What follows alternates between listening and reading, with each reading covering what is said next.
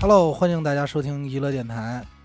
阿达，严的抠，刘鑫，死狗，哎，谁不在说谁、啊？谁不在说谁系列？今天我们轮到了骂小伟，小伟、啊，别叫骂，别叫骂。然后今天特意给小伟请来了两个好朋友，一个是这个小伟的高中同学老蔡，哎，大家好。还有一个是小伟的发小，法国人的小孩，哎，尹总，大家好，来吧，咱们骂抄起来吧，还是按照惯例那几个对问常规套路，谁都得有一 AKA 呗，有一称号 ，AKA 不着急，咱得先听完故事再说 AKA。对，等总结出一词儿来给。咱们这样吧，先听听人啊对小伟的第一印象，老哎套路，对不对？老套，那是不是这里认识最早的应该打尹总开始说呀？那我们俩这个完全没有什么印象，就开裆裤那个年纪，对，睁眼就在一块怀抱着就认识了。对，就是俩妈抱着的时候，我们俩就已经碰面了，已经在牌桌上碰面，到不了牌桌上，到不了。那你当时对这孩子什么印象？对这孩子，哎呦，这孩子这小眼睛转的，心眼真多。还是他小时候跟你们一块玩是出坏主意那种，还是干坏事那种？当然了，他是出坏主意不干坏事吧？哎，狗头军师，哎你看呀，看。就他主意多，你知道吗？然后就一般老师都是说，就说那种大个儿，就说你就傻，你就跟那谁谁谁玩吧。对，你不能这么骂尹总啊！你别看尹总是一大个儿，我那会儿也不是大个儿，你是那大个儿吗？我都不是，坏事都是你干的，坏主意全是他出的。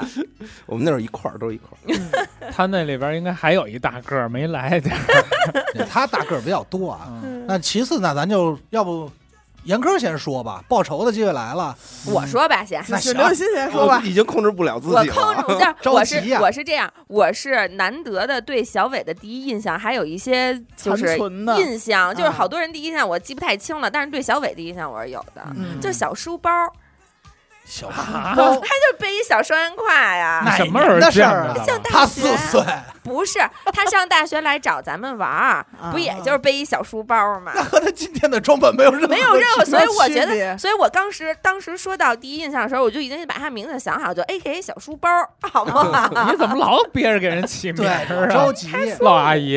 然后呢，就没有别的任何印象了。没有，他就对他就是没有别的印象，就是挺瘦挺小，背小书包。死狗呢？我第一次见在核桃工作室，对，带我那个走见世面去社会了。别，我当年我还上学好学生呢，我跟画室画画的啊，别画了，走吧，上我工作室待会儿去。我当时啊，别说我对阿达第一印象，说工作室小年纪你还工什么作呀？聊小伟，然后我就去了。阿达不是开门，一傻逼半拉脸，那半拉脸那头发遮着，哎，那会儿我没见过半拉脸，躺那个破沙发，连翅儿都没有，放在地上一沙发，那儿抽烟呢。哎，来了啊！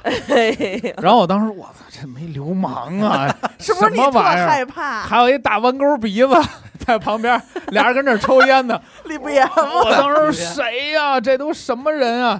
然后阿达说坐，随便坐，一个椅子没有，让我坐，找地儿坐吧，往腿上坐。这个到时候咱们在阿达假客气那块儿啊着重说。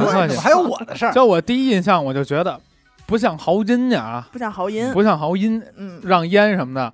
然后第二印象是，排练了，好像是演出啊，演出了，就第二次见这印象啊，第二次见就演出了，就台上打鼓了啊，后来也没什么接触。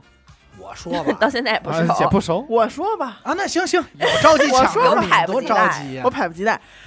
也是大学，但是我是不是会比死狗早一些呀？你们其实应该差不多同时期是吧？大一大二还是那个小树林儿，北清正东校区啊？哎呦，没错，北清正东校区小卖部那。你想这么一个问题，小伟对严科的第一印象就是严科对小伟，那是我们彼此的第一印象，所以咱得倒着听。而且我记得上回说刘雨欣的时候，说那会儿刘雨欣厚头发帘，但是我敢说，再厚没厚过小伟那个，我觉得半拉脸，他那绝对是半拉脸老师，对，就八神，就没怎么看见过这个眼皮往上长什么样，没怎么见过。我记得他那会儿应该是挡左眼吧，对，没准还老甩呢，还老甩嘛。后来因为当时是这个搞这个。再见来不及握手，对吧？上我们那儿挑选这个演出嘉宾，对吧？我给叫来了几个选手，老姐姐，我 AKA 老姐姐叫几个选手。结果呢，当时人家也是没废话，抱着那个 guitar 就出来了嘛。嘿，是吗？对呀、然后小伟当时是给这个我们那个小选手也是指导了1、2。啊，他还干这事儿了呢？嘿，我都没印象。直接就是摁哪个怎么着，什么和弦哪儿了？哪儿了？我也想知道，是不是直接摁人胸口上了？男的男的。当时我觉得，哎，这个那瞎摁什么呀？啊，反正我就觉得在音乐造诣上吧，对吧，还是比较有指导价值。他还有这么闲的时候呢？有个小树林儿，这人来人往，好多人。妈呀！咱把老蔡搁最后啊，因为那个时候是小伟的高中时期，这我也没听说过了。哎，我那会儿对他第一印象应该是我高中的时候，好像是高2，玩乐队。那会儿呢，我是听人见着这人之前呀，我都听过人名了，人的名树的影。人家那会儿就说什么呀？说我记着他一个发小是我们高中同学嘛，然后那会儿就说北京海淀有一哥们儿，说是青年乐手这儿有一号，青年组，对，青少年这块有一号，说叫小伟。那会儿我都不知道他大名，就知道艺名，就叫小伟。然后一问说都知道小伟，我说那甭管了，那咱就说哪天也见见吧。而且当时你知道什么情况？当时是拖着小伟买的鼓，我们从大学同学那儿就弄点钱嘛，弄几百块钱，然后那个怎么弄的？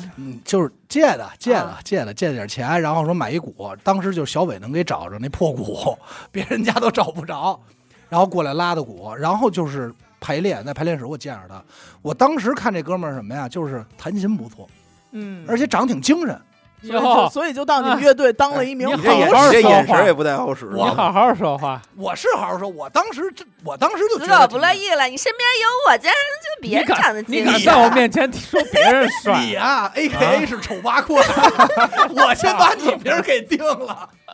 没有，哎呀，因为你也知道，当时我身边那帮朋友都是歪瓜裂枣，李不言这大鼻子、弯钩鼻子，一个个的都不好看。阿弯，当时觉得就是还挺精神的啊，你知道吗？而且就是拿了一块顺溜，只能说拿了一个什么呀？那个吉他效果器，人家一踩真能出现那个没听过那些怪声，弄不出来的那些声。当时咣咣咣这一弹，觉得哎呦是这块的，但是当时我没在这乐队里。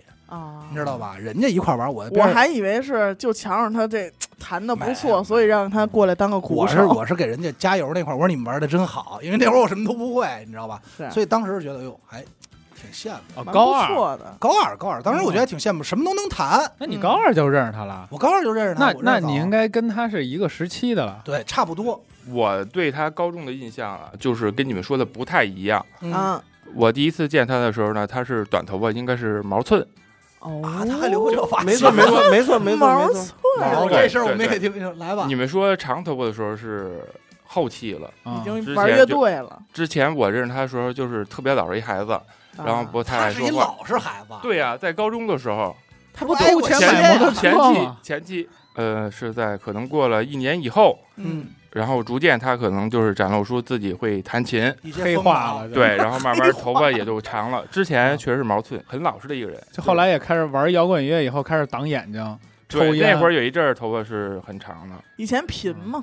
以前在学校不怎么贫。哎呦，就是我对他的印象吧，就是我跟他应该是斜着坐，他在我斜前方，大多数都是靠墙，他一般就是靠着个墙。低着个头，然后在扛管飞机，在这他妈扛管呢吧？这只手基本上就在这儿吃手，然后抠他那手那剪子啊，对他老抠，现在也老抠。他那个不是剪子，他每到那个就是到季节的时候，他脱皮，对，冷血动物嘛都蜕皮，太低调了啊！后期的时候他这么低调吗？高中跟咱们现在知道的完全俩人。你们说的跟我认识的是完全俩人。后期完了。请错人了，不是这同学，他其实根本不认识小伟，谁也没见过谁，说错了，是这小伟吗？你们说的是2个人。那还有一种可能就是小伟在咱面前把自己伪装了，伪装的很锋芒，搞得很帅，但其实是一蔫怂。哎，那我想知道他高中时候挨欺负吗？不挨欺负，应该有一类人是挨欺负的那种人，然后有另外一人呢，就是不挨欺负，就特老实那堆儿，他是那堆儿的人。就不算特别闹的哦，他就是被那些你可能确实不太认识。他是那个没招过谁，没惹过谁，总想要点强。高中前期确实是这样。熟悉的时候，可能就是因为你也知道上职高，大家就是上课聊天、睡觉，然后没事就叫过来说扛会儿，扛个管，扛会儿，吓死我了，扛一管，扛会儿，你过来给我扛一管，这期收费吧？是不是在你心里形成老头浴霸嘛？然后你知道是因为什么吗？我感觉因为可能是他自己啊，跑你们那边上学去啊，就是对。所以会刚开始夹着尾巴做人，对，他在初中肯定不是这样的，背井离乡的。我听说他在肯定不是这样，对我也听说他在81的时候，我听说他在幼儿园的时候就横着走，怀抱着那会儿，就是小学的就甭说了，因为小学我们大家都在一块儿，但是初中在81，那他也算一号吧，也有他是吧？对啊。高中时候实在是太低调了，那可能就像刘雨欣刚才说的，就是背井离乡了嘛。对，我也听过一些故事。他说他上高中不是想重新开始吗？重新做人。有一期那个节目，他就是说，对，找了一个远的地儿，然后就老实一点吧。对他想重新做人了。当时给我的印象就是这样。然后到那儿偷了一摩托车嘛。然后那会儿我也听点摇滚乐，但之前我感觉他好像不听。然后呢，我就给他我 MP3，然后听点当时就是。国内的一些摇滚、朋克什么的，然后后来就聊的比较多了，就收了。他什么反应啊？他就觉得你跟他是一挂的。当时我觉得他好像没听过一样。这我跟你说，这话说来可太丢人了，突然一下感觉没听过这块的。因为我觉得他好像不爱听音乐，当时是他现在也不爱听音乐，他现在都听相声，对，天天他妈听相声。但他高中那会儿，他应该是会弹琴，他应该会弹琴，就是他弹琴应该是在小学一二年级就开始弹了吧。咱们不是说那吉他不是电子琴，也不是那口风琴，对，木吉他，这么早就弹了，12年，那这是谁影响的？因为他家原来就是老去好多就是比我们大一点的那帮人嘛，然后他们之前是有一圈是玩摇滚的，有几个是玩乐队的，然后之前老跟他家玩，然后就。玩的，他就几个摇滚大长发老拨楞他弹小节儿，然后他看，然后也跟人学，对，那会儿那他够早的，对，他挺早的。我记得我就印象有一特别深的，就是他原来上初中的时候，他们有一同学，当时也是都开始吹牛逼嘛，就是刚开始那个都年轻，他也吹牛逼来着，对，他给我吹了一牛逼，都给我吹懵了，你知道吗？快，我先想听听他怎么他还会吹牛逼呢？对，我也觉得这是很怪。他跟人说，操，我有一兄弟，说就我们那会儿那个家门口有一片小树林，然后那树啊，其实都确实不是特别粗，就大概大臂这么粗吧。说我有一兄弟，说这一拳就能把这树逮折了。就这说完了，大哥那哥们过来让我表演了，我都蒙圈了。我说不知道，没这事儿啊。他说的是你是那兄弟，你是那兄弟，我都傻了，还挺豁得出去自个儿这兄弟。这是多大的时候了？初2吧，初2还吹这牛逼呢，咬牙锤呗，那就我就吹不了。哎呦，其实我们相互之间啊，相互背锅。今儿这家那个被烟被翻出来啊什么的，然后不是我的张远啊，他那边不是我的尹寻的啊，对，就各种背锅。小时候就是因为你知道吗？我一直有一个特别奇怪的点，应该是你们哥4个玩的最好，是吧？我想知道，就是小伟这个人在你们4个里到底是一什么位置？没有，他应该是对他应该算是统筹类的吧。军师，他那会儿就统筹来了。对，他一直其实，在我们里头就是大概属于那种就是拿主意啊那种。哎呦，然后你们听吗？听啊，你们怎么还真有一帮好兄弟？对，尹总思考了半秒，说听啊，可见也不太可靠啊。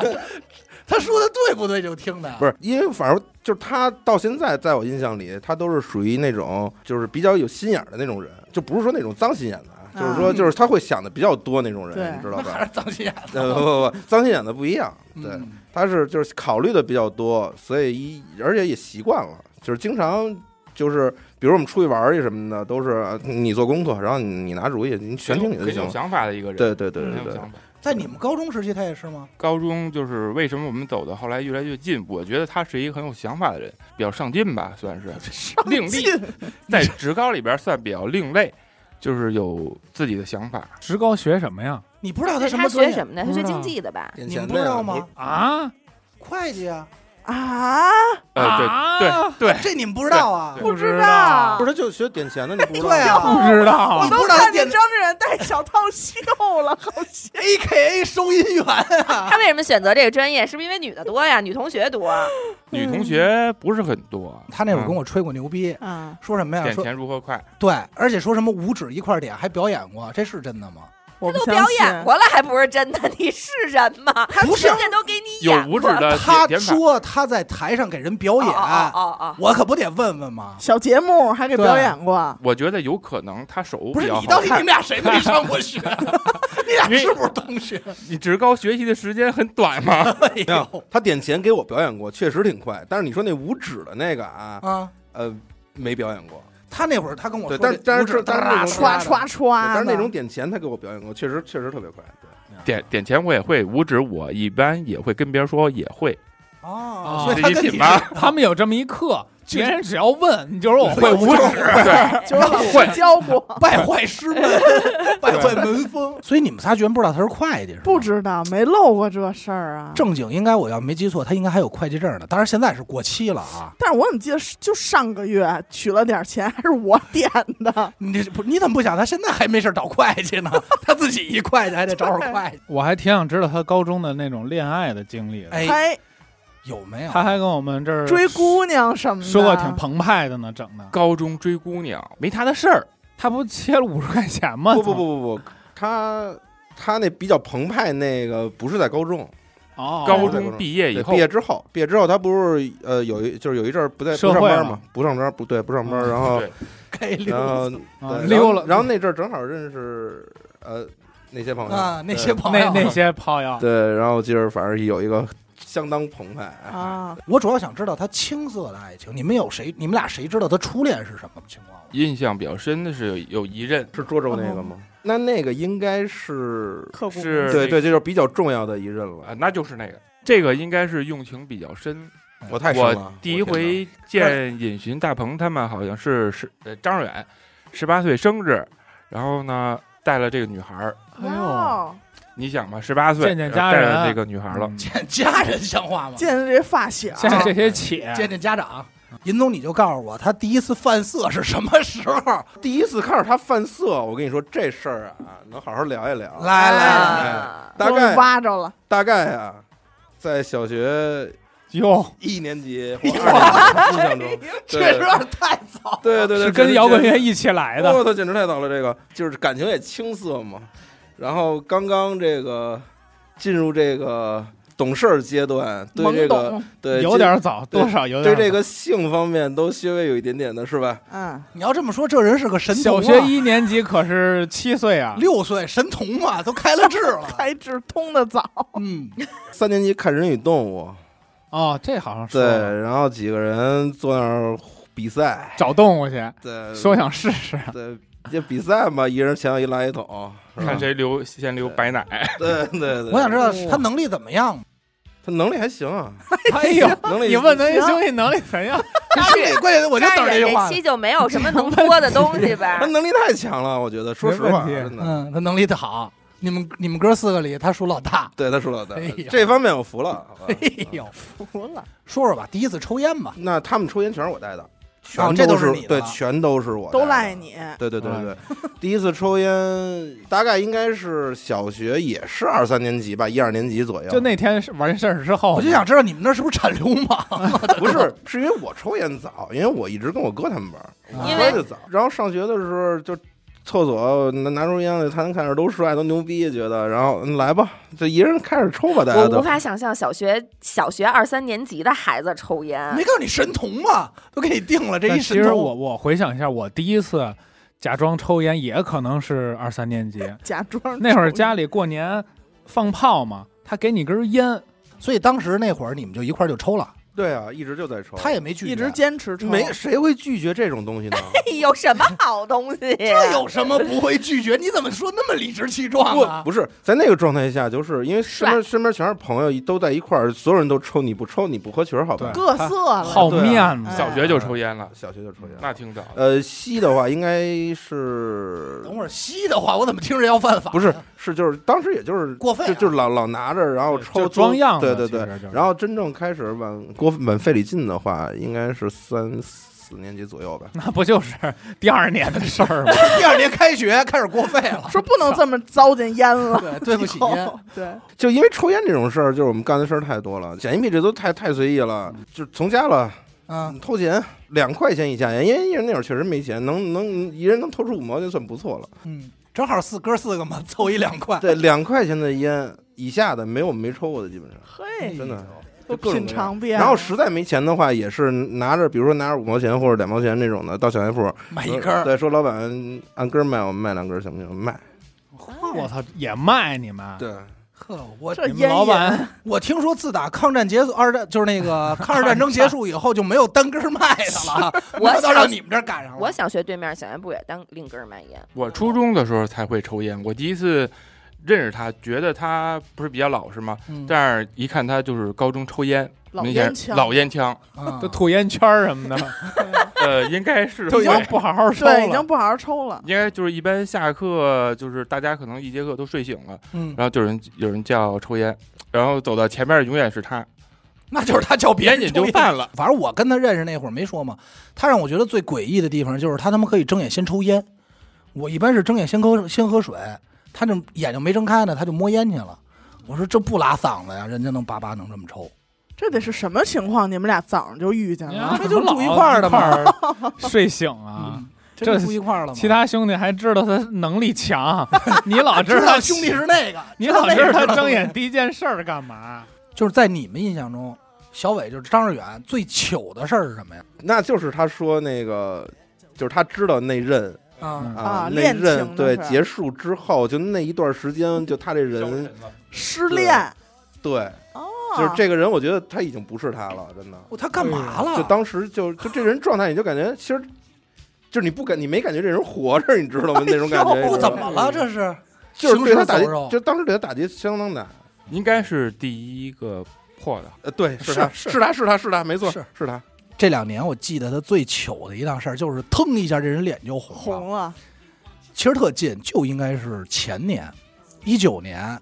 在那个干嘛呀？他那会儿好像是荔枝那边让他当一评委，就是说人家唱歌啊，他过去给人就点评一下，怎么着的品评，哎，就直播听着就牙碜我的。不，你不能说这事儿，人家活动是好的，就请娱乐电台嘛，然后就是那就小伟咱们出场，乐评人，乐评人，咱不是这叫什么导师，是不是应该叫为你转身？张导师，人家那唱他那评，然后他干一件什么事儿呢？他这个系统啊，是你这说完以后呢，你摁一下这个暂停，就是结束，人家你再说话，人就听不见了，你知道吗？但是你说话的时候，这块有一小波形能看见绿色的。然后当时他那直播的时候呢，我就过去那屋跟他抽烟去了。然后我看那时候呢，张老师整个人评的啊，说我觉得你这首歌，这位选手，对，这位选手就音色怎么的，我也记不住太多词儿了，反正就一些专业的词儿吧，这个那个的。说完以后，然后点了一下，那意思就是静音了，我这边人听不见了，然后跟我对不说，然后跟我说。操！这我们都说好的，我们都已经跟人安排好，怎么那么打分了，你知道吗？然后我就看着他，我说你手机没关，他说没，摁了一下关了。然后我说真的，你看还绿着呢，就那波形还动呢。哎，好像那天后来咱们就都去了，他好像跟咱们说的。然后我就看那人整个腾一下脸就红了，你知道吗？然后小伟就是做了一个，这听众肯定看不见，但是我可以给你们学一下，就是那种。就是一甩头，你知道吗？然后是他，光张嘴不出声，就我操，就那种，然后五官都聚在一起，然后赶快关上以后说，我操，这怎么办呀？这他妈太尴尬了。然后最尴尬的来了，就是因为你想底下有现场听众听着听直播的，然后底下听众就开始打字了，就怎么着。哎呦，说点事儿也有黑幕啊，内幕什么的，就给伢一大哄。然后不算完，最关键的是该到下一个评委点评了。然后下一个评委张嘴的第一句话啊，是刚才我们跟那个一乐的那个评委，我们私底下是沟通过的，就人家帮他圆了个场。我觉得哎呦太干，关键是一会儿他还得接着评呢，就腾一下就红了。其实你知道，就是我不知道你们对小伟印象，就是我一直对小伟印象就是那种特别猴精的那种人，长得也像猴嘛。对，然后其实我也觉得会不会就是他在他以前的这些朋友当中，就是发小什么里边，他也是属于特别精的那种，就可能像尹总这种，就是小伟出谋划策，尹总出去冲锋陷阵的那种。对。但是我接触尹总他们跟他们一块玩牌，我发现也不是，他们这一片都他妈挺贼的，你知道吗？那是，我再给续一他糗事。再抛一个，俩，确切来说是俩，但都是因为这个失恋。他好像确实挺过情关挺难的。哎呦，谁能过情关啊？看看自己八字吧，你说不知道难成什么样了。A 情种，情种，就叫情种了。情种，就我觉得就你这名起的最好，什么小书包都没劲。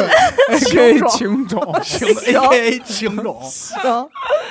两回，我先说这个轻一点的吧，都是这一个姑娘，3个字的吧？啊，对，这应该都知道。分手以后呢，那天是什么呀？应该好像是，反正就闹得不愉快就分手了。然后我忘了在节目里说没说过啊。我在家呢，晚上可能有个10点、9、10点钟了，然后就是小伟给我打一电话，说那个下楼，就是特淡定，你知道吗？我什么都没听出来，就是那个我在我们家下楼。好像要跟你分手，可能是不是？可能仨字儿张公塔，可能要跟我摊牌。然后我说下楼呗，然后我下楼，因为我们家那会儿小区那门啊有一门禁，你知道吗？但是门禁应该好像我也没记错是个，反正不是秋天就是夏天，反正门禁开着呢。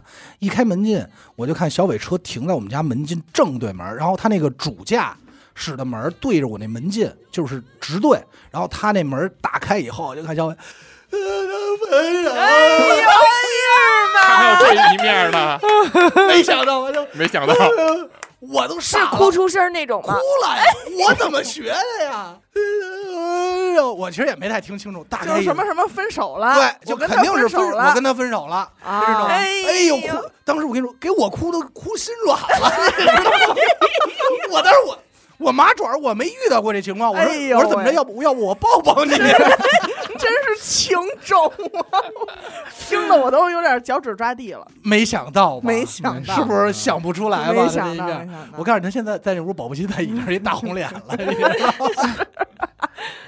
这个那还嘤嘤嘤！哎呦，那哭得特厉害。不是后来怎么解决了这事儿？没有，后来我就陪他，就我也不知道，就抱他，没抱啊，我肯定不能抱，像话吗？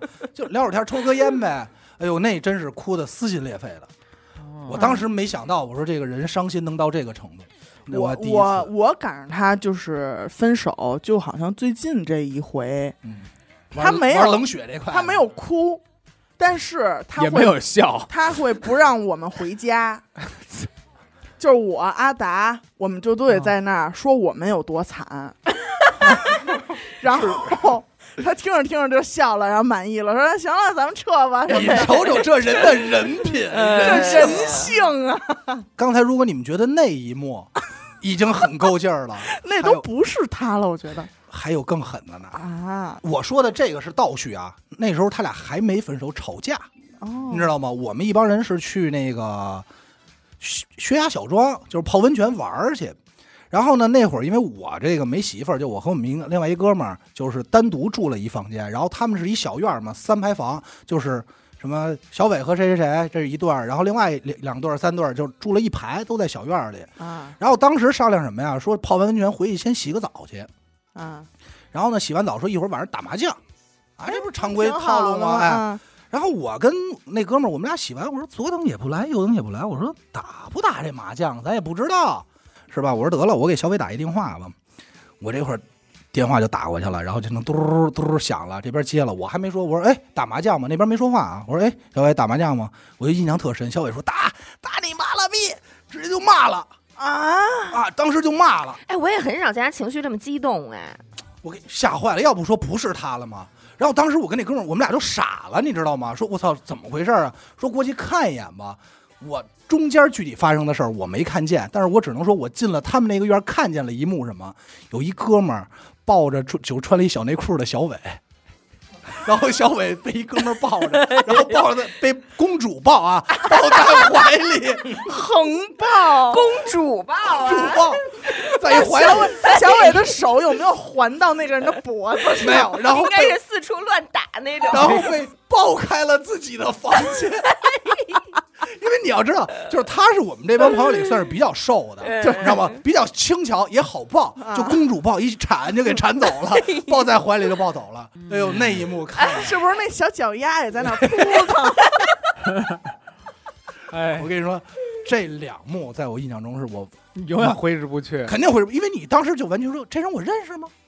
这人是谁呢？然后以后在每逢小伟装逼，你眼睛上闪过的都是这个画面。对，所以咱们知道以后，在你怀里哭，每次以后再看他装逼的时候，咱们就可以微笑的看着他啊，看自己。我觉得还是那句严苛，就是谁能过情关，谁也过不了。AKA 情种，问世间情为何物？只叫小伟生死相许。哎呀，被人抱起，把你今儿来值了。就听这俩故事，值了。这俩故事你们俩应该没听过吧？没听过。他应该是不外露。哎，那我就顺着这个问，这事儿问，就是小伟在你们面前哭过吗？哭过，甭管因为什么事儿。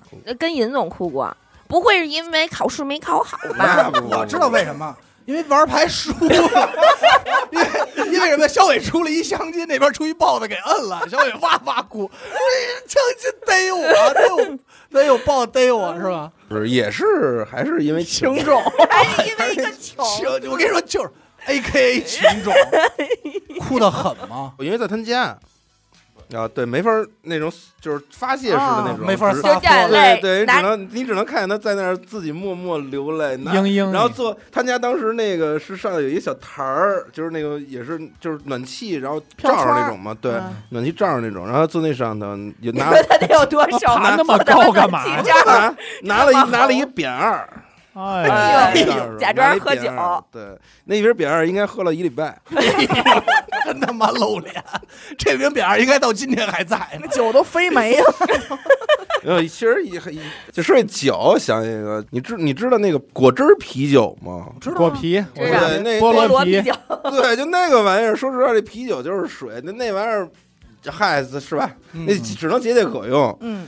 就对他来说，他说那天跟他妈去超市，然后看了一听儿，说想尝尝，买点烈酒，对，买点烈，对，买了一听儿那个果汁啤酒，喝点鸡尾酒，大听儿的，买了一听儿果汁啤酒，说对，说回家说坐那儿说给生梦死，说给他喝了，说给他喝了，说没准喝了没准能睡得好点嘛，因为他这睡眠一直不太好嘛。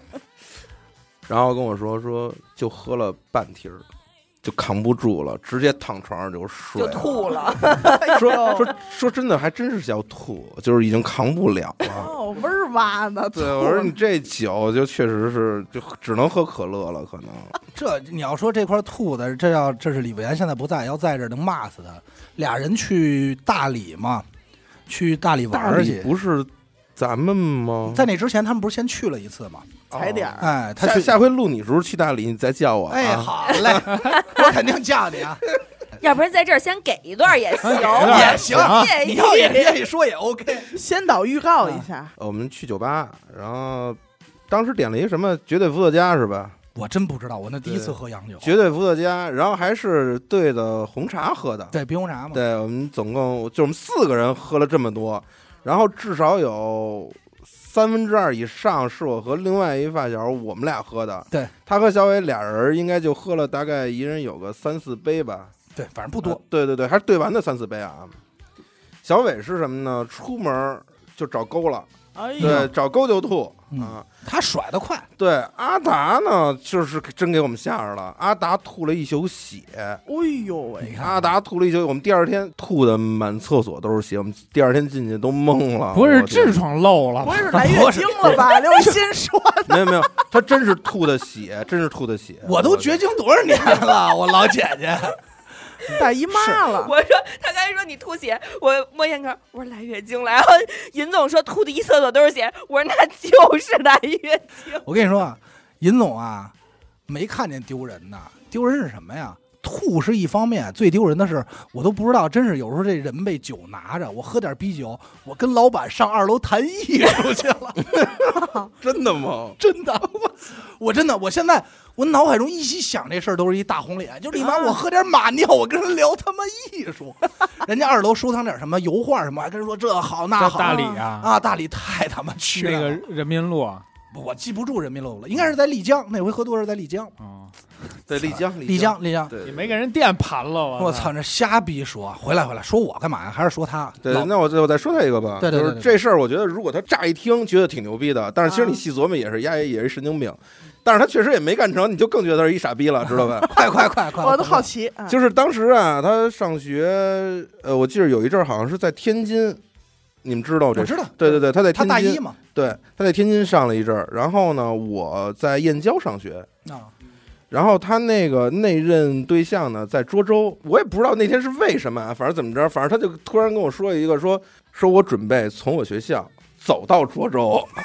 哎呦，说哪天我要从我们学校开始走，早上走，可能大概晚上3、4点钟，下午3、4点钟就能到你那儿，然后咱俩歇歇，然后第2天我再接着走。我说行，没问题，我等着他。他从他出发开始一直到我这儿，可能应该是7点多了，已经7点多了啊，走了一天。对，然后我们俩去洗了个澡，然后大家就在我宿舍睡的。他到你那是确实走到的吗？啊，不是，还没走到，对吧？对，他中间应该是好像是骑自行车，对他中间骑自行车了，对，说爱鸡巴谁走谁走吧，我肯定不走，骂街了，对，就说脚疼嘛。哎，那俩脚真都是泡，真的都是泡。这事儿他在节目里说过吗？没有。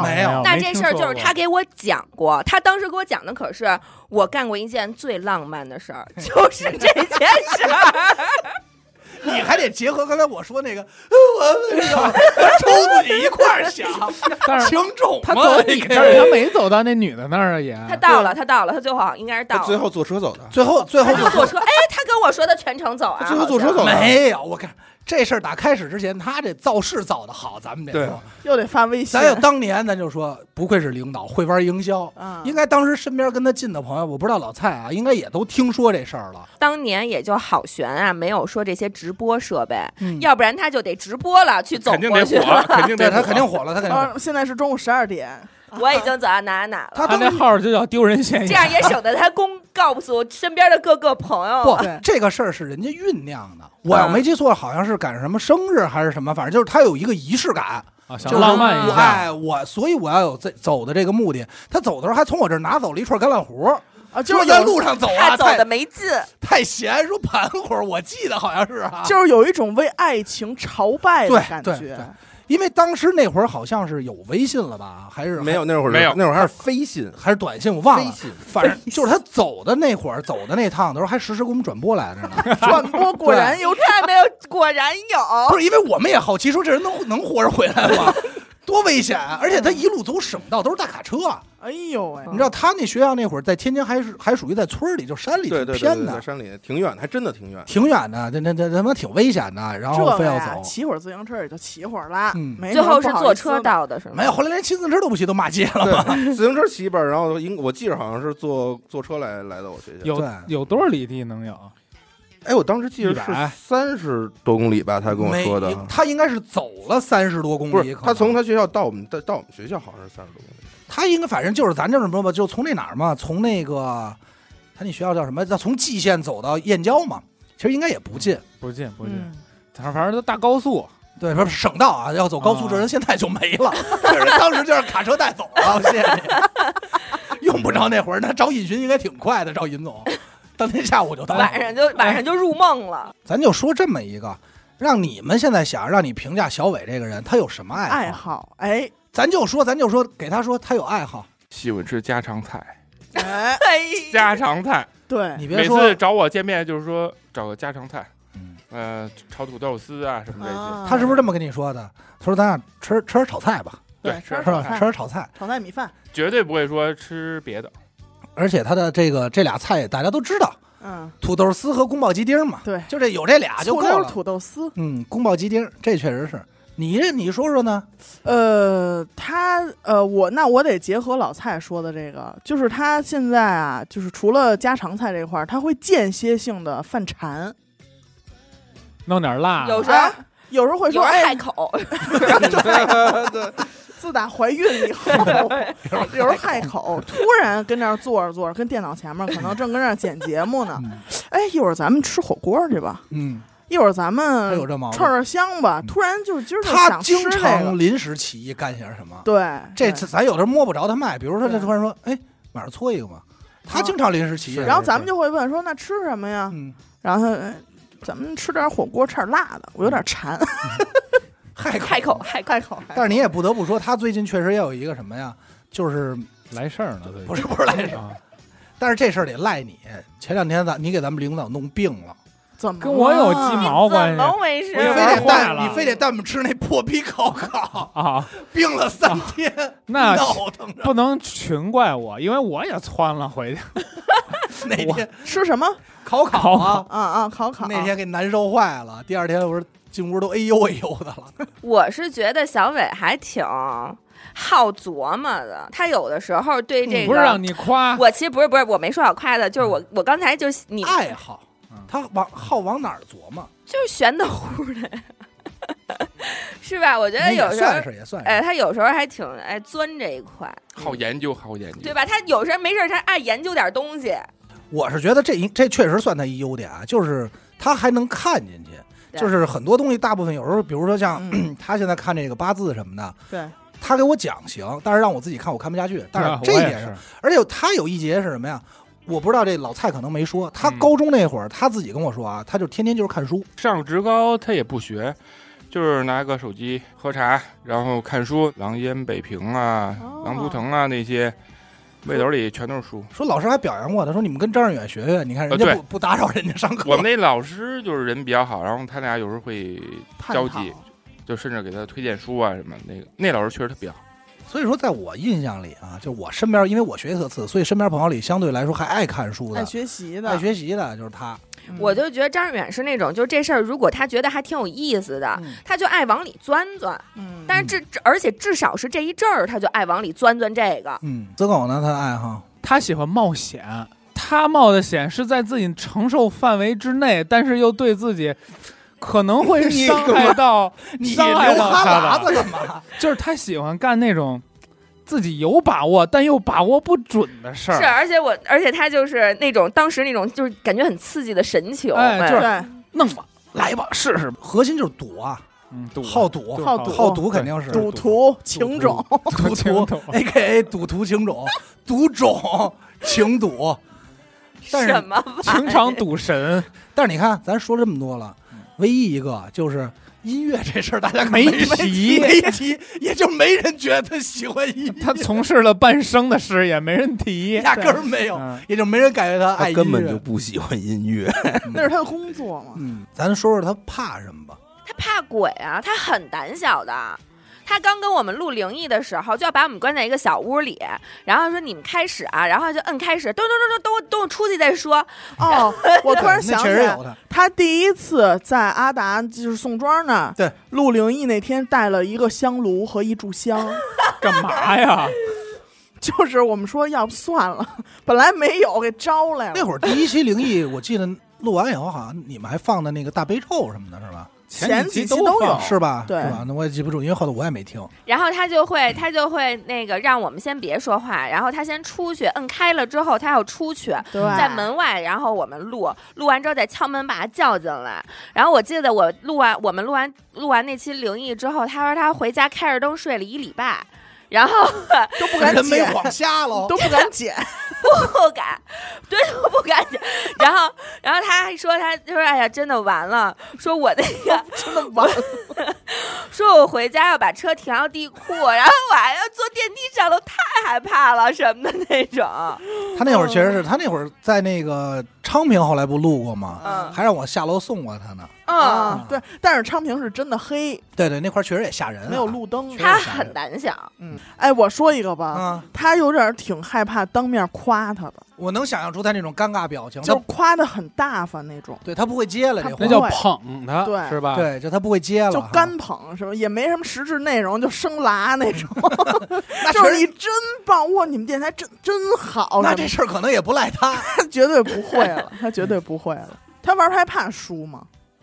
我看着不像怕的样。不是他玩牌不太怕输，对吧？都没有看到他就是输的挂脸，没有，输惯了。说实话，那天我好像跟那个尹总也探讨这问题了，好像小伟玩牌也属于输多赢少，是吧？差不多。跟你们那儿还是跟这边好像都是输多赢少。我能感觉到他玩牌是跟我一类的，属于过瘾型。他不是追求最终赢那一下，他是追求我不一定赢，但是我敢上那一下。过程，对。我说几个吧，我这其实他怕的东西，我感觉还挺多的啊。首先我觉得小伟怕社交，他不是最喜欢社吗？怎么这会儿又怕交了？不是，那你不觉得现在有点社交牛逼症吗？不是，社交恐怖分子。他的就是我的理解啊，他的社交牛逼症一般往往都属于一种极尴尬的情况下，以后就是这人逼疯了，他就开始了。就刚开始他一定正常的，后来就实在太尴尬了，然后突然对就叫唤了，这人就疯了，就开始抓耳挠腮的时候。因为你要问我具体哪次，我也没有印象，但是就是说，至少这么说吧，他不善于社交。我觉得他不是特别愿意社交的。还有一个什么呀？我觉得他怕什么？他怕这个分手。其实不是，还是情重 ，AKA 太行了，太流泪。其实魏建德说怕分手啊，就是说他其实可能怕爱情。哦，怎么都能到你这儿这么柔软细腻呢？达达，那是毕竟我看过他抽自己啊，被人缠起来，这你没见过呀？对不对？我觉得他怕什么？就怕爱情来了。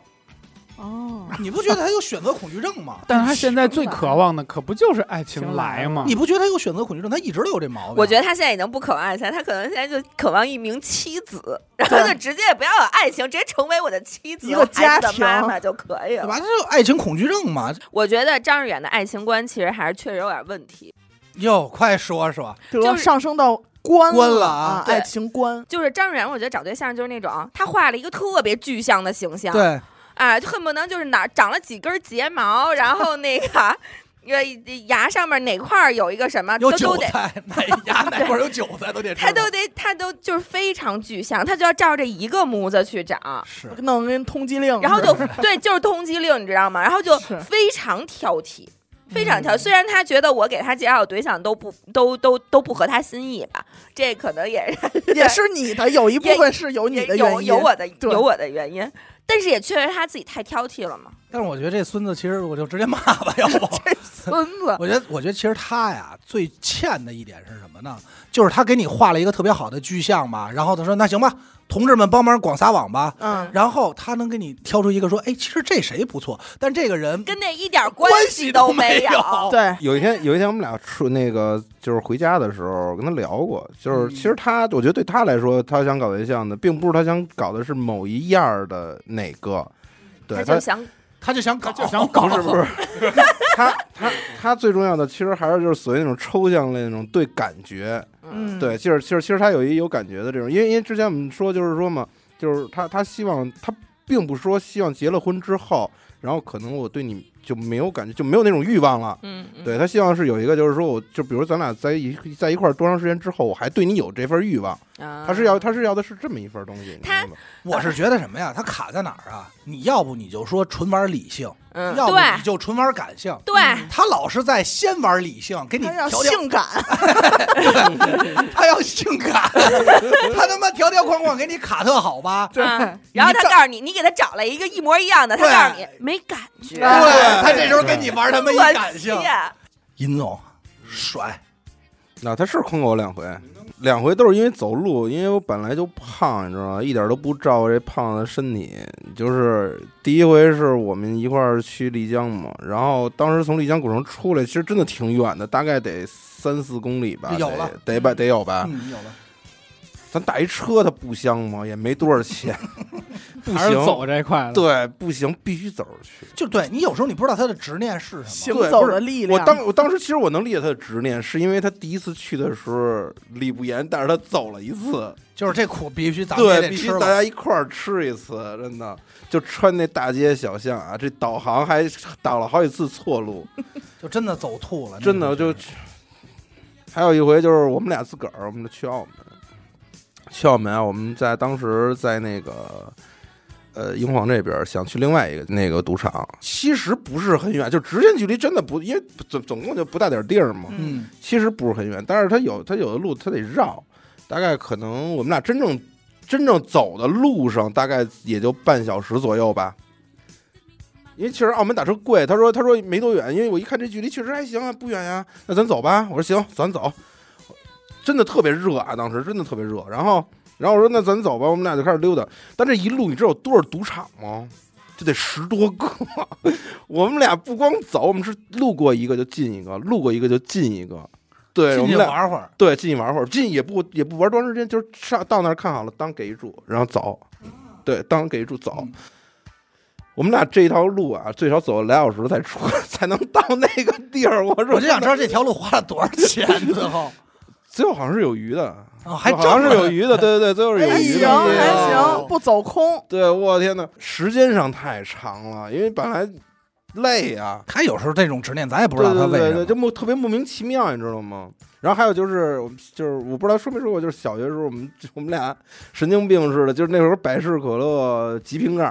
然后拿那瓶盖换东西嘛，就不知道为什么当时我们俩怎么想的，就是因为自己集瓶盖肯定集不了那么多，然后我们俩从我们家骑自行车，那会儿我们小，还不是那种咱骑那种什么26的那种自行车，能理解，都是小，都是孩子，对，就是那小轱辘那种，你知道吗？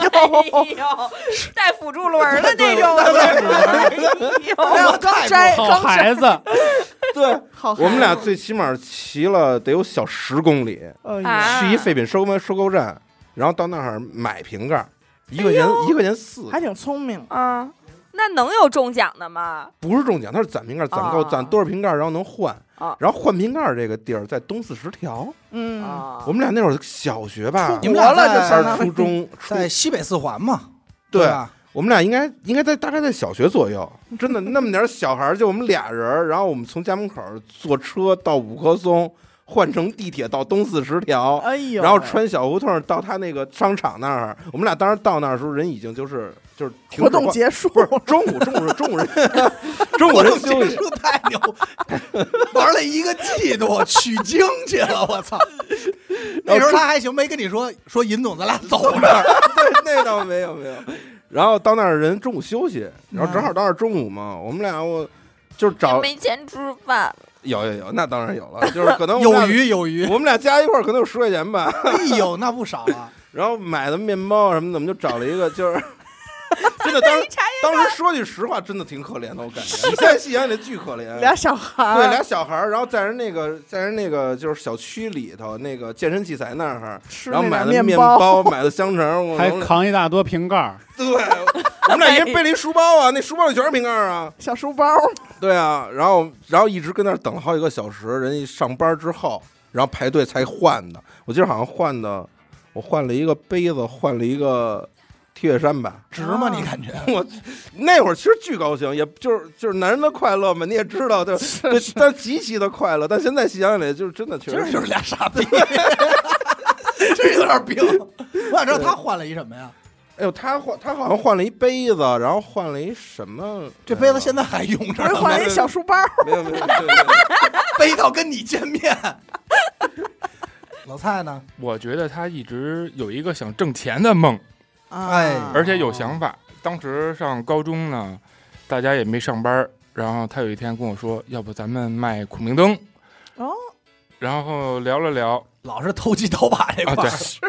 我们俩是实际上去卖，当时另外一哥们儿出钱，就3个人，可能还得弄100块钱卖，弄一股东啊，3人得有股东，可能是凑了100块钱，进了25个孔明灯，我记着好像。哦，我想知道最后找多大火呀？高中了，100块钱还用仨人弄去，反正这3个人搞这件事儿。人家仨人是什么呀？一个出资的，对，就人家出了100块钱。好，我们俩出苦力，然后去那个五道口那地铁站边上摆了一小摊儿，待了2天。当时就是那会儿他头发也长，我头发也长，就叼着个烟往那儿一蹲，也不像好人，俩人也都腼腆。也不会吆喝。对，当时就看这些女的嘛，全都是看吃的啊。你对这个孔明灯没什么兴趣，然后待了2天，有一天可能卖出2个，俩人都高兴不得了了。我想知道你们当时商量这钱怎么分的了吧？具体我忘了，反正当时卖完那天，他们俩一人一半啊。我们俩直接吃了顿饭就回家了，最后也没卖出去。后来就没想这事儿。又过了一段时间，然后他可能是想到另外一个挣钱的方式，我就没兴趣参加了。他说又想一路子了。对，他说卖糖葫芦，糖葫芦挣钱。因为看那帮女的都买吃的，是吧？没有，他确实卖过糖葫芦，他确实卖过糖葫芦。对，他有一个做糖葫芦，不会卖。他在金源顶上应该是卖过糖葫芦，他帮别人看摊儿，应该是家里边有一个朋友吧，他哥哥。对，然后说是挣着钱了，跟我说卖糖葫芦可以。有没有兴趣跟我一块来金源卖？我说那算了吧，你自己去吧。当时他可能想法挺大的，张志远糖葫芦，张糖一直就想挣钱。哎，不过这个我不知道啊，因为我也跟他卖过东西，就是那会儿说过嘛，音乐节卖酒。他这个人给我一个点就特别怪的什么呀？就是咱不知道怎么打开那个点，脸皮薄，就是当你给他逼到墙角的时候，他这人一下就开了。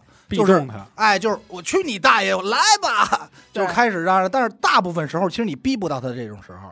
当时我去音乐节卖酒的时候，也跟着埋的，他也挺辛苦，而且咱在跟着埋的，你们都听我听这事儿，我知道这事儿。那会儿好像还撺掇我，但是我那会儿跟我媳妇儿卖衣服来着。对，咱们在同一个音乐节，通州嘛。对，你怎么说，人家也挺辛苦，到卖的时候。高低而且咱也说他也有卖东西这经验，也卖过糖葫芦，应该嚷起来吧。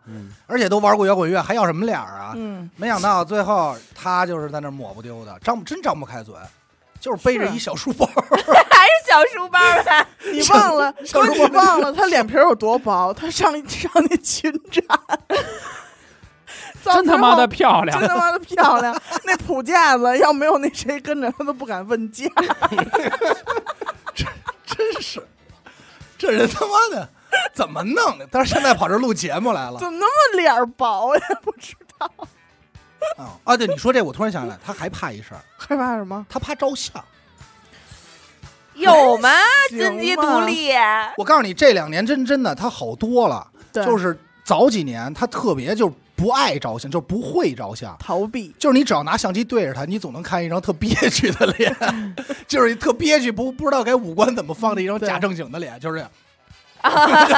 我有很多张他这样的照片，对，就是你没法给他拍照，因为那会儿姑娘要说看看说这你给介绍男朋友得有张照片啊，他那就没有，难死，弄得跟他妈那说唱脸谱似的，真他妈没法弄，能给你弄点京剧脸谱。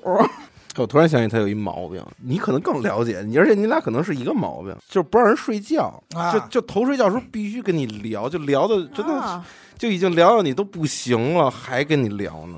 我有2个印象最深的，有一回是在那个我们俩一块儿去五台山，我们俩晚上去的，就是晚上。他也骗你去过五台山，我们俩也晚上也去过一回。你看看，咱们也都去过，我们都去过。你说在座的谁没被他骗到过五台山？对，然后可能在五台山有产业。先不说五台山这个吧，先说第一个，就是那个当时他在三里屯那边帮人看一那排练室，对知道吧？对，那地下室我有一回，就是我从学校回来，我找他去，然后我们俩跟那儿就先吃了口饭嘛。然后那天是我忘了什么球了，反正好像世界杯有球，说咱俩晚上看会儿球，喝点，我也不知道为什么，反正我也不看球，他也不看球，其实就非要看球。对，但那天反正有世界杯，就说那看会儿吧，其实也没看球啊。然后买了点啤酒，然后我俩就一边喝一边聊，真的几点了？3点，他不喝呀，我喝呀。我都已经困的，对我都已经困得不行了，真让他给我聊睡的，你知道。然后五台山那回是什么呀？我们俩6点多吧，6点多从这边走的，从通州走的。到五台山的话，应该是11点多一点吧。然后呢，我们在山下的时候，头进五台山的时候呢，我找了一小铺，因为我知道这点了必须而且开那长时间车了，我说必须得喝点，反正我肯定得喝。然后当时买了9个啤酒吧，因为我打着给他一个，因为我知道他肯定喝，给他一个，然后剩下我喝，我说正好差不多喝点我能睡了。他说行，我们俩之后直接就入住了嘛。入住之后就是他是收拾完了就开始坐床上喝酒，他就喝了一个啤酒啊，哇哇吐的，我真的吐的昏天暗地的。吐的昏天暗地，一听啤酒露脸，青岛，我记得巨清楚，青岛啊，大厅的。这人都省钱，这也是烈酒。问题是他吐完了，他不睡呀，我感觉可能这酒劲儿给他兴奋起来了，给拿了，对，话匣子打开聊起来了。我想知道他跟你聊什么呀？不知道，聊爱情，爱情不知道，聊过情关的事情，情种吗？不知道。根本就不知道，就是反正就是因为我一般都是11点钟12点钟我就开始犯困了，我就不行，扛不住了。然后他聊，反正你聊我我也睡不着啊，就什么时候就已经困到就不行，就不可能就闭眼就着的时候就才能睡。我觉得尹总你也没意思，你玩牌一宿一宿的玩，你告诉你11、2点你就困了，兴奋点不一样啊。那个是对，听张展说话没意思。对啊，我要喝酒，我喝的夜里我也不困呢。但是这点为什么我没有发言权呢？因为一般都是我给他聊困了，我这点我比他能不是人，我觉得。所以我说你俩应该是一块的嘛。对。所以说他俩出去住一块儿，甭睡了，绝对不睡，谁甭睡了。但是他这一说睡觉，我突然想起来，因为小伟那会儿住过我们家嘛。然后因为我那屋床特小，我就有印象中他有一什么毛病啊？小伟抢被子，他睡觉还一毛病呢。他睡觉，你看大家都知道，对他睡觉必须就是听着，现在应该是必须听相声睡，相声听点东西，必须听。这不吓人，他这几年是动静越来越大，说梦话，说梦话，磨牙啊，对，吧唧打呼噜。哎呦，他是占全了。我们那天去澳门的时候，这样踹他一宿，因为大家累了嘛，那天也没怎么聊天，然后这一宿真的我是确实睡不着了，要不然第二天输呢。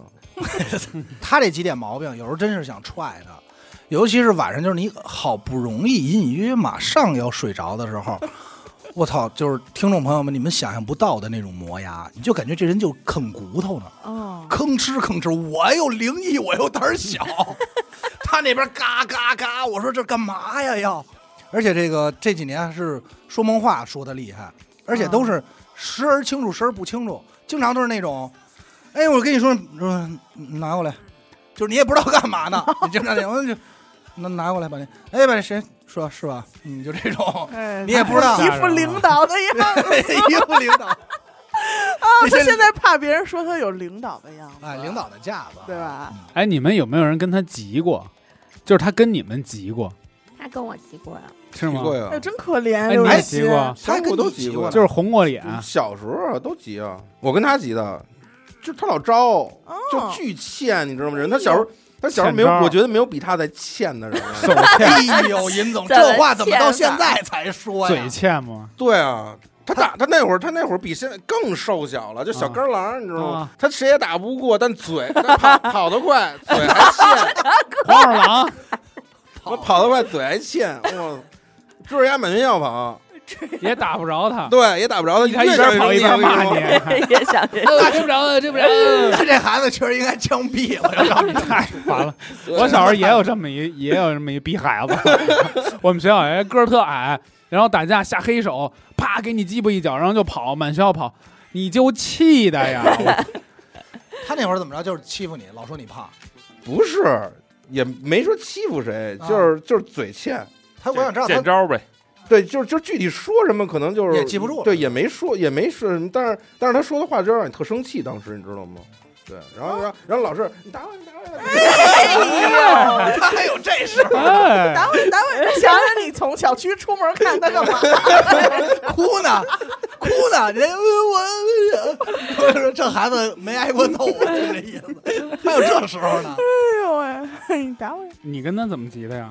他跟我急的，节目里头说过，就是说再也不跟我带电话了那回。哦，为什么？那回还行吧，我记得在车上好跟你嚷嚷过。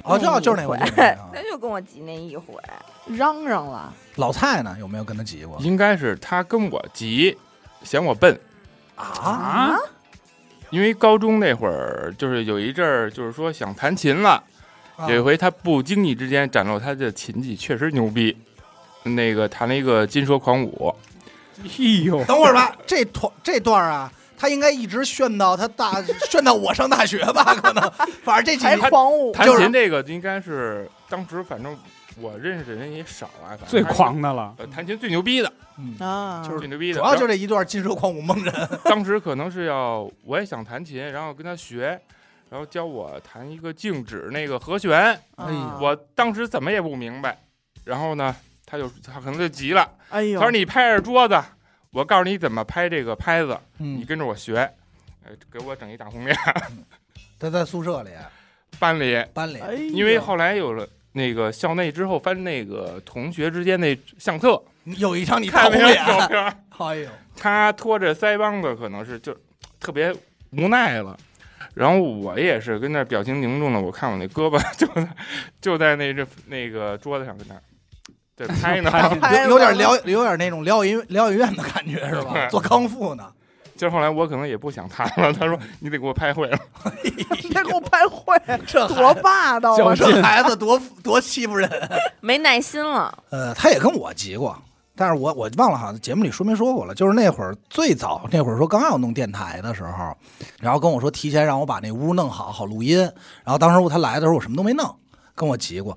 所以其实你要这么总结，其实你还挺好总结他生气的点的，就是就是这件事跟他想象的不一样，没按他想象的发生，就跟他规划的不一样。掌控。但是我不知道为什么，就这么多年以后，就是我再后来接触的朋友认识小伟以后，给我的反馈都是觉得小伟这人挺厉害的。你没有听厉害？对，我觉得是挺严肃的，就在某些事儿，就比如咱们这帮人在一块儿，你干什么正事儿啊，什么事儿，你总是想打个岔呀，或者是轻轻松松的聊。但是他想干这个事儿，他觉得是正事儿的时候，他就会很严肃，不苟言笑，不苟言笑。但是其实我也害怕他，就我老是怕他生气。他也没老生气吧？我怕他，我害怕他。那没跟我急过呢，还行，等了吧，我没招一会儿没招他呢，我听我的，一会儿出去你跟他说咱们吃烤去，大嘴巴扇你。待会儿我把这节目给删了，他肯定急了，他就哭了，肯定哭了。但我也有点怕他，对吧？你也怕他？就是我觉得，如果比如你犯一个错误，我觉得我可能选择跟他说，但是我可能不太敢告诉小伟。对，别不拿领导当豆包，什么是巨人？不拿豆包当干粮，不拿村长当干部。对，不拿小伟当领导。对，不拿领导当豆包，是这个。那是快跟你急了，是这话。但是应该没跟严科急过吧？没有。那一会儿见。我不敢，可怕了，可怕了。但是他急还好吧？就应该就那一下，不会。我反正我见过他几次说重话。就是他跟谁呀？就可能该录音了，然后大家还跟那今天怎么着，然后他可能就是想让大家进入状态。他说什么了？然后他说：“男道德全，不对之音不可谈。”说定场诗跑这儿，那他妈是相声听多了。我的妈！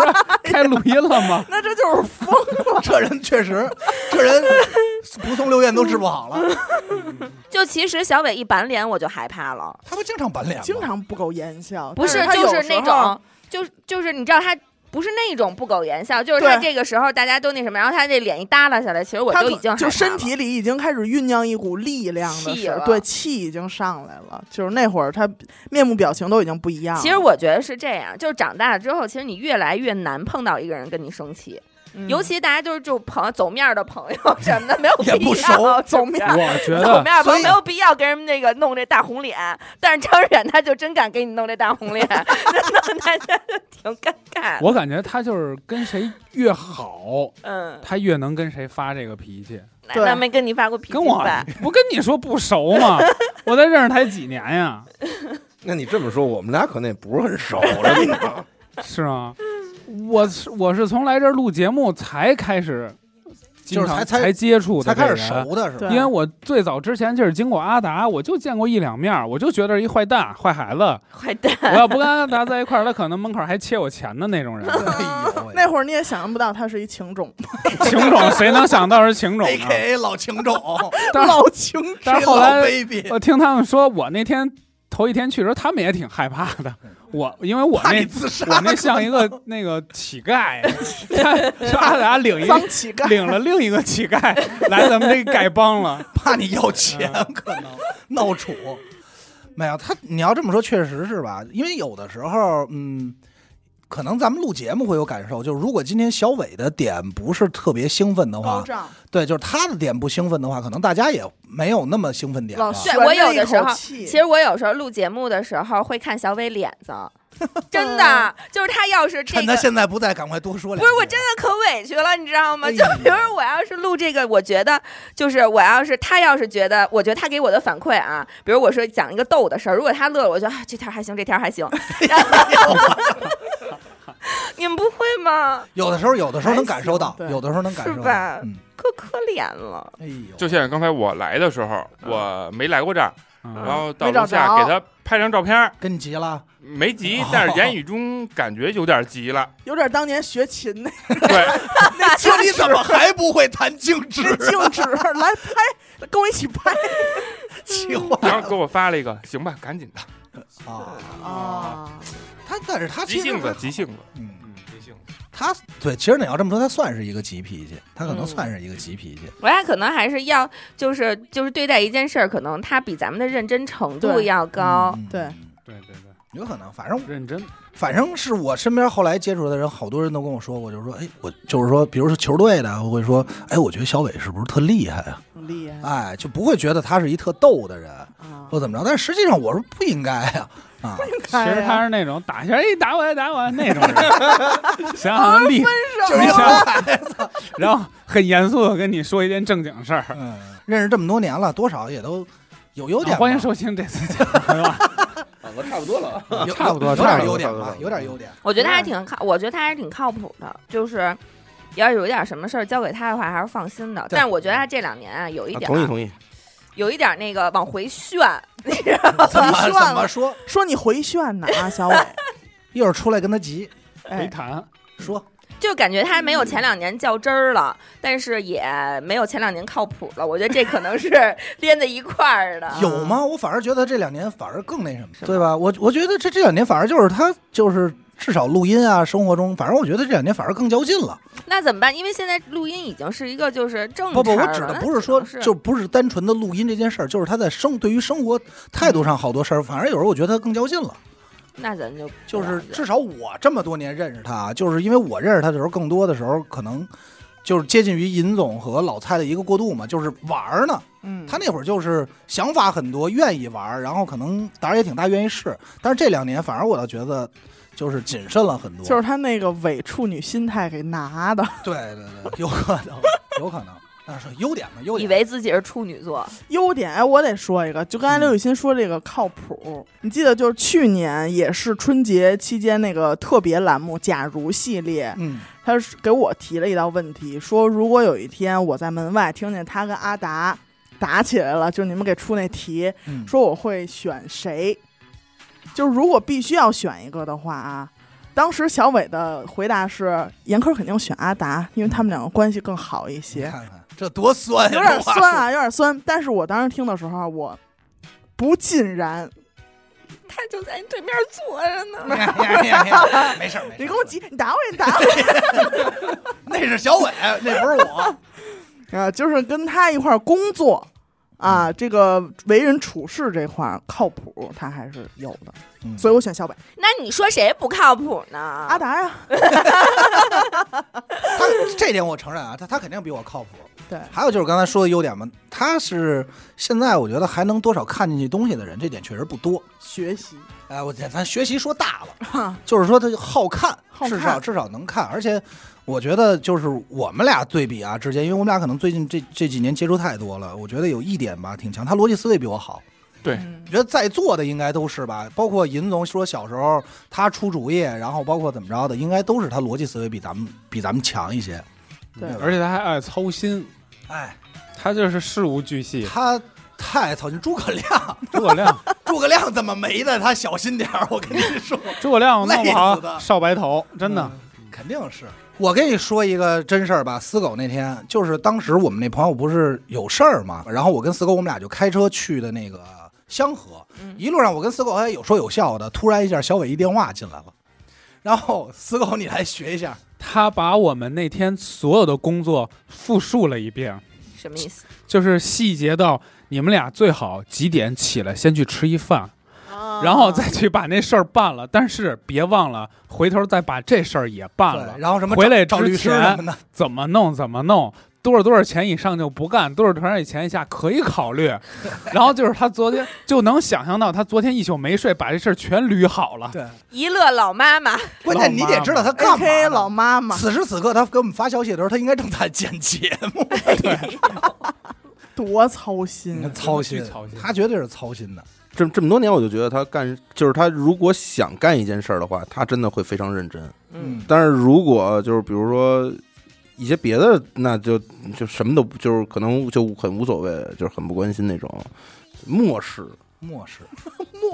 而且我觉得张志远就是在和人相处，比如大家一起相处的时候，我觉得他还挺让人舒服的。倒不是，就是你看他也逗，他也跟你逗，但是他不会那种就是尬开那种让你觉得很不开心的玩笑啊，或者怎么样。那咱这么说吧，他情商算高吧？我觉得他算挺好的，对吧？他情商肯定是高的，他情商算高，他不会让人，他在一群人当中也不会让人觉得不舒服。一个情商一根白头发，是。情种，一根白头发，一段感情。他的情商不是那个智商的商，是伤心的伤，受伤的伤，情商比较高，被情所伤。那我觉得他情商算深的，算深的。那会儿小伟有一朋友，然后对他的评价是这样说：这个小伟就跟这个我忘了怎么说360似的，就是他会定期的清理一下自己。其实我当时听完，我觉得还挺准确的，就是他可能隔很长一段时间，然后深清一下自己，觉得那些不好的想法，那些不该干的事儿，那些缓存全部射出去，全部射出去，全部清出去。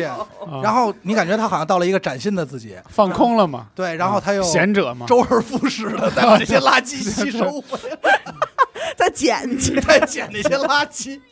但是人家好像不是这么说的，但大概可能是这个意思。我当时觉得还挺准的，我感觉挺仗义的啊，他仗义，因为我忘了因为什么事儿了，缺钱，我说领导把这个月那个工资给我预支出来，那他妈不是他仗义，是他妈你太穷啊，然后给我支了，什么都没说，懒得理你，什么都没说。你要这么说，那我也有啊，我那会儿应该是最穷的时候，没钱嘛。然后他说弄电台，然后拿出钱来，然后反正里外里1万多块钱吧。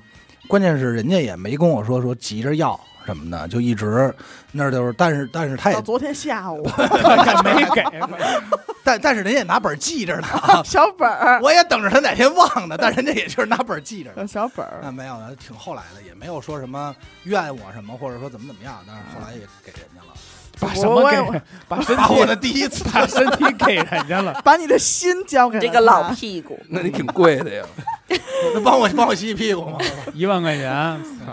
但是我觉得在座的应该所有人都有一个感受吧，就是小伟要在这顿饭基本上都是他掏钱，对吧？就是他请客，老蔡看了我一眼，怎么笑了？然后到你们家，到对你们啊，到你们这儿就该 K 着你们了。但这点也是他一缺点，就是有时候也说的，就是花钱大手大脚，他存不住钱。但是你问他这些钱去哪儿了，他有时候他也想不起来啊，而且他记不住所有东西的数字、钱数什么。说这还好，这事儿你别问我什么的。对，我每次问他，我说这东西当时买多少钱？他说：“哎呦，操！”说你真想不起来，真给我问住了，真给我问住了。如果咱们假设一个认为他合适的工作有吗？我觉得他可以当片警，又细心，又操心，又让人害怕，还操心，是不是有点那种片警那意思吧？你想想，他穿着那个警服，那应该挺缺的。我觉得他这种是不适合什么外场的工作，对。就跟人接触啊、交流啊，尤其是靠这张嘴去怎么样的时候，他肯定不行。所以我觉得他可以去写个代码，编程啊，编程，他是往里钻的吗？绝对没他。你忘他都记不住数，他怎么编程啊？他数学不行。我还不是那种人，就是包括他跟咱们一起玩，他可能就是团这事儿他特积极，然后等大家都玩上了，他就爱跟边上一插腰看着。那就是单位里的后勤嘛，专门组织出去玩的。对，后勤才能行，对吧？一来还得碰个人说哥你手真白什么的，不就是他吗？行吧，那咱们这个也说的差不多了啊。哎，最后再每个人给他一个新年寄语忠告哦，新年寄语可以，好吧？那你先来吧，既然你提议，我祝他早日寻得良缘，嘿，好吗？所有人都给说了。哎，我先说这个，我弄一个，别那么挑，差不多就得了，岁数不小了，你看看隔壁，老王、老张、老严。老刘这都齐活了，别等着，别耗着了啊！刘雨欣呢？我也希望不要再凶我，不要再凶你。哎，你这寄语倒是简单。他是天天凶你吗？我听这意思，害怕了。我说吧，我希望他说点心里话。我其实希望他们就是明年能开心点。因为我是觉得最近说实话，就是他笑模样少了。就是无论是说跟咱们在一块儿的时候，还有时候就是比如我们俩在这儿弄东西的时候，就是我感觉他可能那种怎么说呢？可能是好事也是坏事啊。就是他玩闹的劲少了，但是同样他那种咱也不能叫古板吧，就有的时候他那种钻劲儿上来了，钻劲儿或者那种阴沉劲儿上来的时候，还是会感觉有点怪的，压抑。对，还有点怪。我还是希望他就是。我希望他能多开心点，年轻一点，开朗一点。哎，对，年轻一点，开朗一点，就是说有些东西保不齐就是什么呀，折腾一下能出来东西，你知道吧？就咱就是说，就我有时候也是有点害怕，就觉得。就是我特别怕录节目这件事儿对小伟来说是一件不快乐的事儿了，对，他就不高兴的事儿了。那你说还玩个什么劲呢？对，其实，所以这个就是娱乐电台的最后一期节目。漂亮！哎，我补一个，我希望他明年能多做点运动啊，他缺少运动。哪种？就是体育运动，常规的运动，常规的不要再做活塞的运动，不是 SHE 是吧？对 ，SHE 相关，别老 SHE 哈。还是找朋友这件事儿，我不希望每次我妈问到我说张远怎么样了啊，你说还飞着呢，我希望我回答说马上结婚了啊，因为他给我周围朋友的印象就是这小伙子挺精神的，你看挺精神。尹总。那你都说完了，我还说什么呀？随便，你这样肯定有。那我只能祝他逢赌必赢了，好吧？那尹总，你敢祝他这个？那你肯定对手，不是把7、8点以上，好吧？关键尹总人家底下还有一句话什么呀？没我的时候，在没有我的局里，你逢赌必赢。行吧，那咱们就差不多了。那咱今儿就先到这儿，到时候再看看其他的。好。看他到时候有没有什么自己想着吧的，哎，得了，欢迎您收听娱乐电台啊，感谢呗啊，感谢您收听娱乐电台。我们的节目呢会在每周一和周四的0点进行更新。如果您想加入我们的微信听众群，或是寻求商务合作，那么请您关注我们的微信公众号“娱乐周告”。我是阿达，我是严的抠，刘雨欣，我是4个啊。哎，再次感谢，哎，感谢老蔡和尹总，哎，好，谢谢，哎，那咱们下期再见，拜拜。